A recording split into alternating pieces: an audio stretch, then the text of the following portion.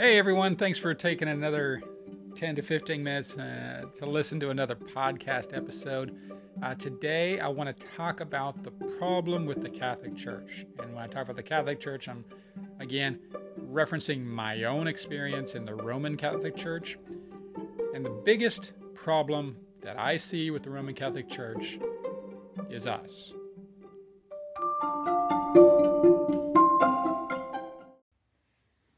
So that's a pretty ballsy statement. I get it. Yeah, I just called out every Catholic out there. Not a great way to entice people to continue to listen. But hear me out. Just give me the next 10 or so minutes, and hopefully we'll come to an agreement that in fact it is us. It is we are the problem in the Roman Church. So where do we go from here? I mean, that's again, like I said, that's a crazy aggressive statement, I guess. And the problem with that is that, or with our our woke culture, whatever you want to call it, is that I'm not trying to to hurt people's feelings with that. I'm not trying to anger anybody or call anybody out or say, you're a bad Catholic because of that. Uh, to the contrary, I hope to use this as a call to action, as a way of maybe motivating or maybe giving people some ideas on things they can do to help remedy the problem, to help fix the Catholic Church.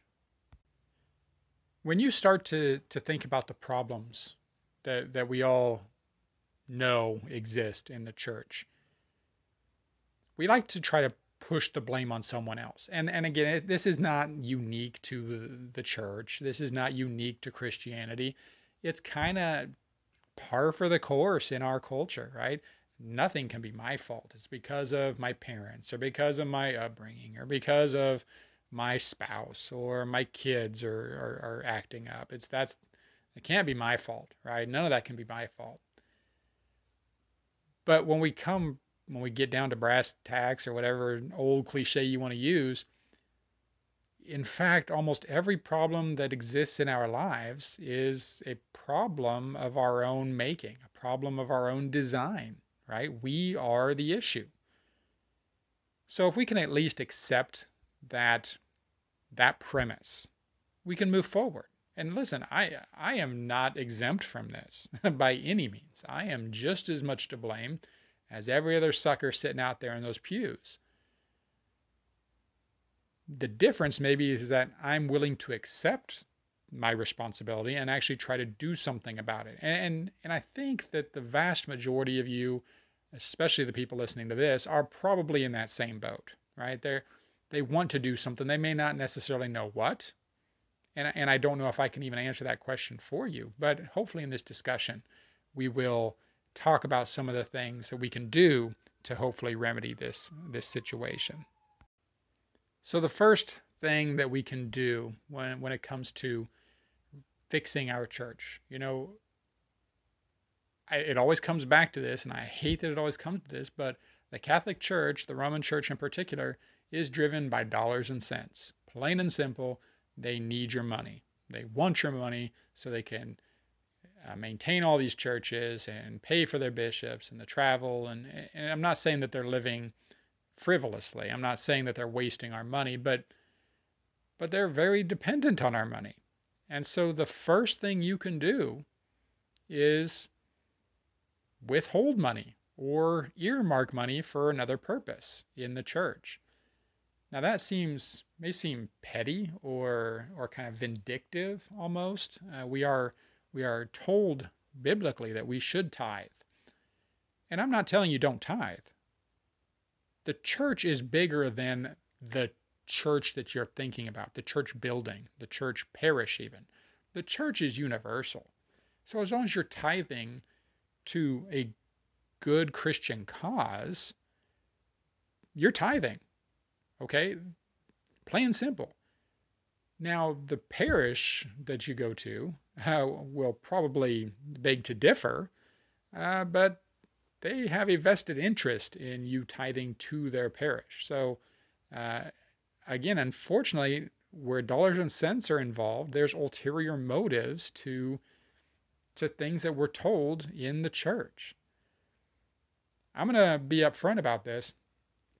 I have not tithed to my local parish in the sense of just giving just carte blanche, just giving them my money saying, do with it what you want, probably in a year, year and a half.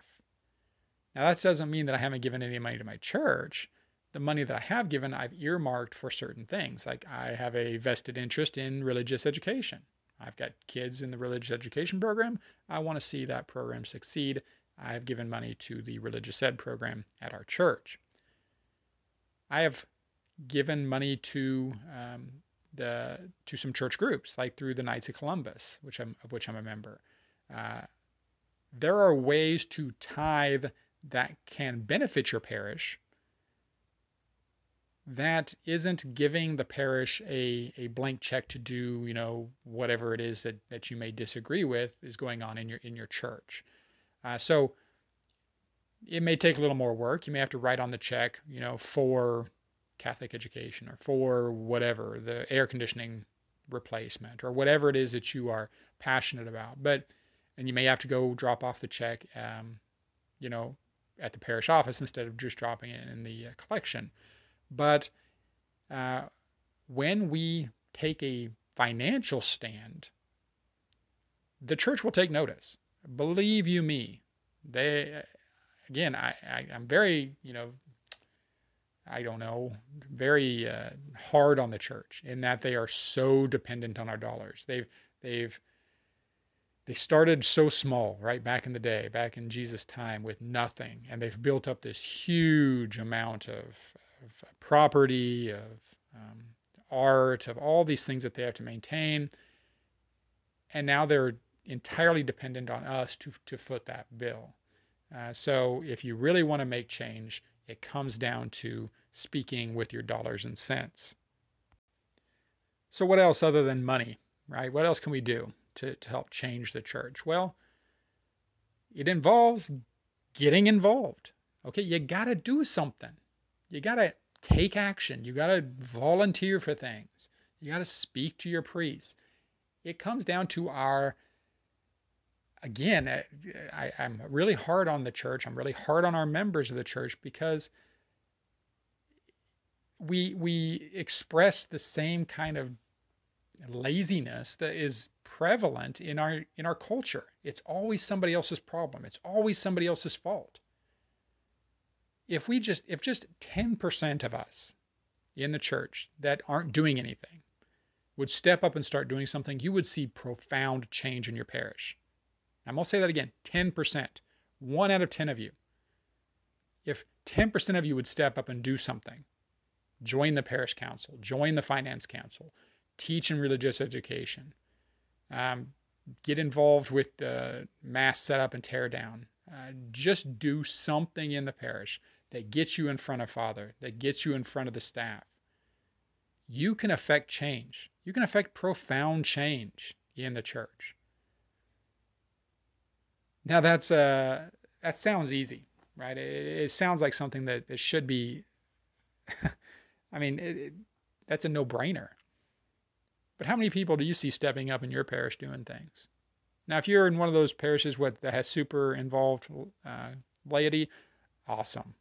But if it's a numbers game, statistically, you are probably in a group like me that has a handful of folks that do everything in the parish. Just a handful. That same small group of people, and again, yields all the power. I'm not trying to say it's a power game or a power trip, but we are relying upon those same 5 or 10 folks to do everything that has to do with our church. That can go to some people's heads, and you very likely have seen this happen in your own parish. I don't want to use a derisive term, but like the Karens of the church, or the Susans of the parish council, whatever derisive term you want to use. It's funny because it's so true in so many parishes out there. That's why we find those things funny. So that's a problem. We need to expand the number of people that are involved. And I've given a number of examples before of how you can do that. Volunteer to teach religious ed on Wednesday or Tuesday nights whenever your parish does it. Volunteer to, join the Knights of Columbus or the Altar Society or whatever groups that you have in your church. That doesn't mean you have to go to every single meeting or join every single, fundraiser or event that they do, but get a little bit involved. Do something. Talk to Father after Mass and say, hey, I want to get involved. Do you need help, with Eucharistic ministers if you believe in having laity, extraordinary ministers of the Holy Communion, things like that. You can step up and do something. Just that small thing gets you in front of the people that actually do things in the church, like the priest and the parish council and the finance council. It gives you a voice, and you'll feel better for doing it. And the final thing that I'd recommend if you want to, fix the problem of the Catholic Church being us, it comes down to mindset. Okay, and what do I mean by that? The church is, so many people in the church treat our church as a social club and not as a community of believers. Okay, and that's, again, a very vague statement. What do I mean by that?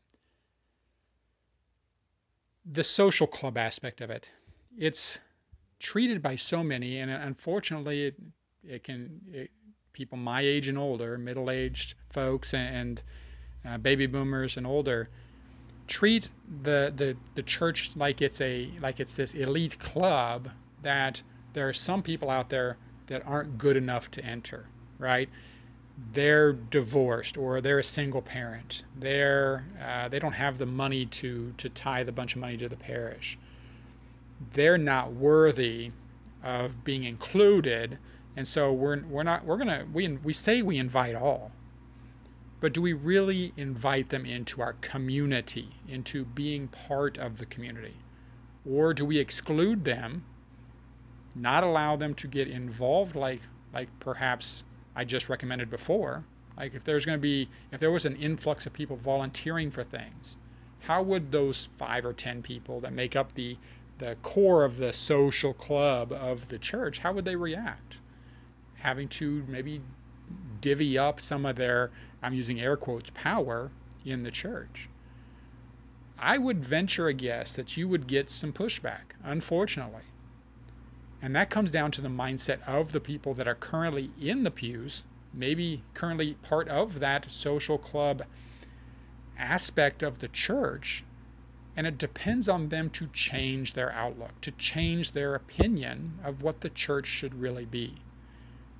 I use this a lot in the way I talk about the church. We need it to be a hospital for the spiritually sick, not a museum of good old people. Okay? We are not, as a church, here to pump up your ego, to make you feel good about being a Christian. I went to church every Sunday last year. Okay, what did you do the other 6 days of the week to be a real good Christian? What'd you do? Going to church is step 1. That isn't the end of it. That's just the beginning.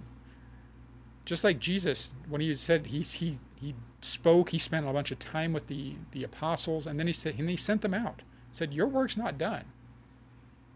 That's when the work really began in the church. Jesus was around. He started his church. He started the movement, but it was up to those that followed him. As he spread them out in the diaspora, right? He spread them out. He said, go do my work. Go do the work of the church. Spread the faith.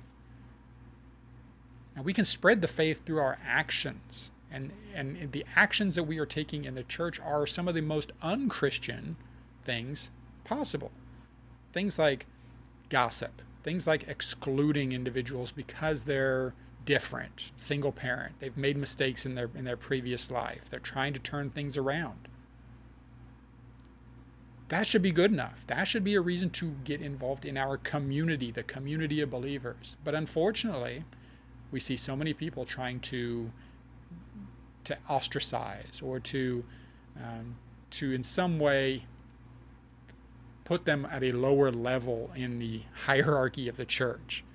And it's so sad. And the thing is, I'm not even immune to this. I speak about it, but do I judge folks? Of course, we all judge folks, unfortunately.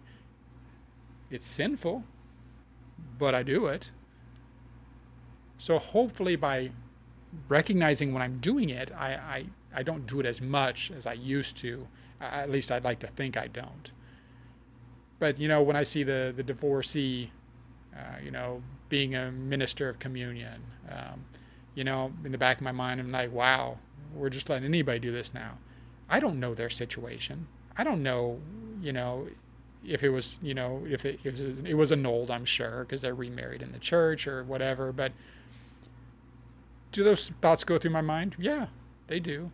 And it's wrong of me to do that.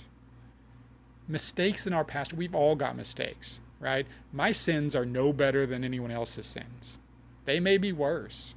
That's part of the whole Catholic guilt thing, right? But we're all sinners. We need to understand that we're all coming together trying to be better Christians.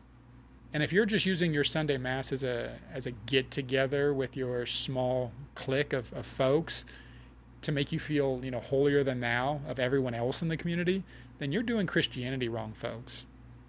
So the final thing that I'd recommend there is change your mindset, reduce your prejudice, and see how much more inclusive you will feel when you're at church.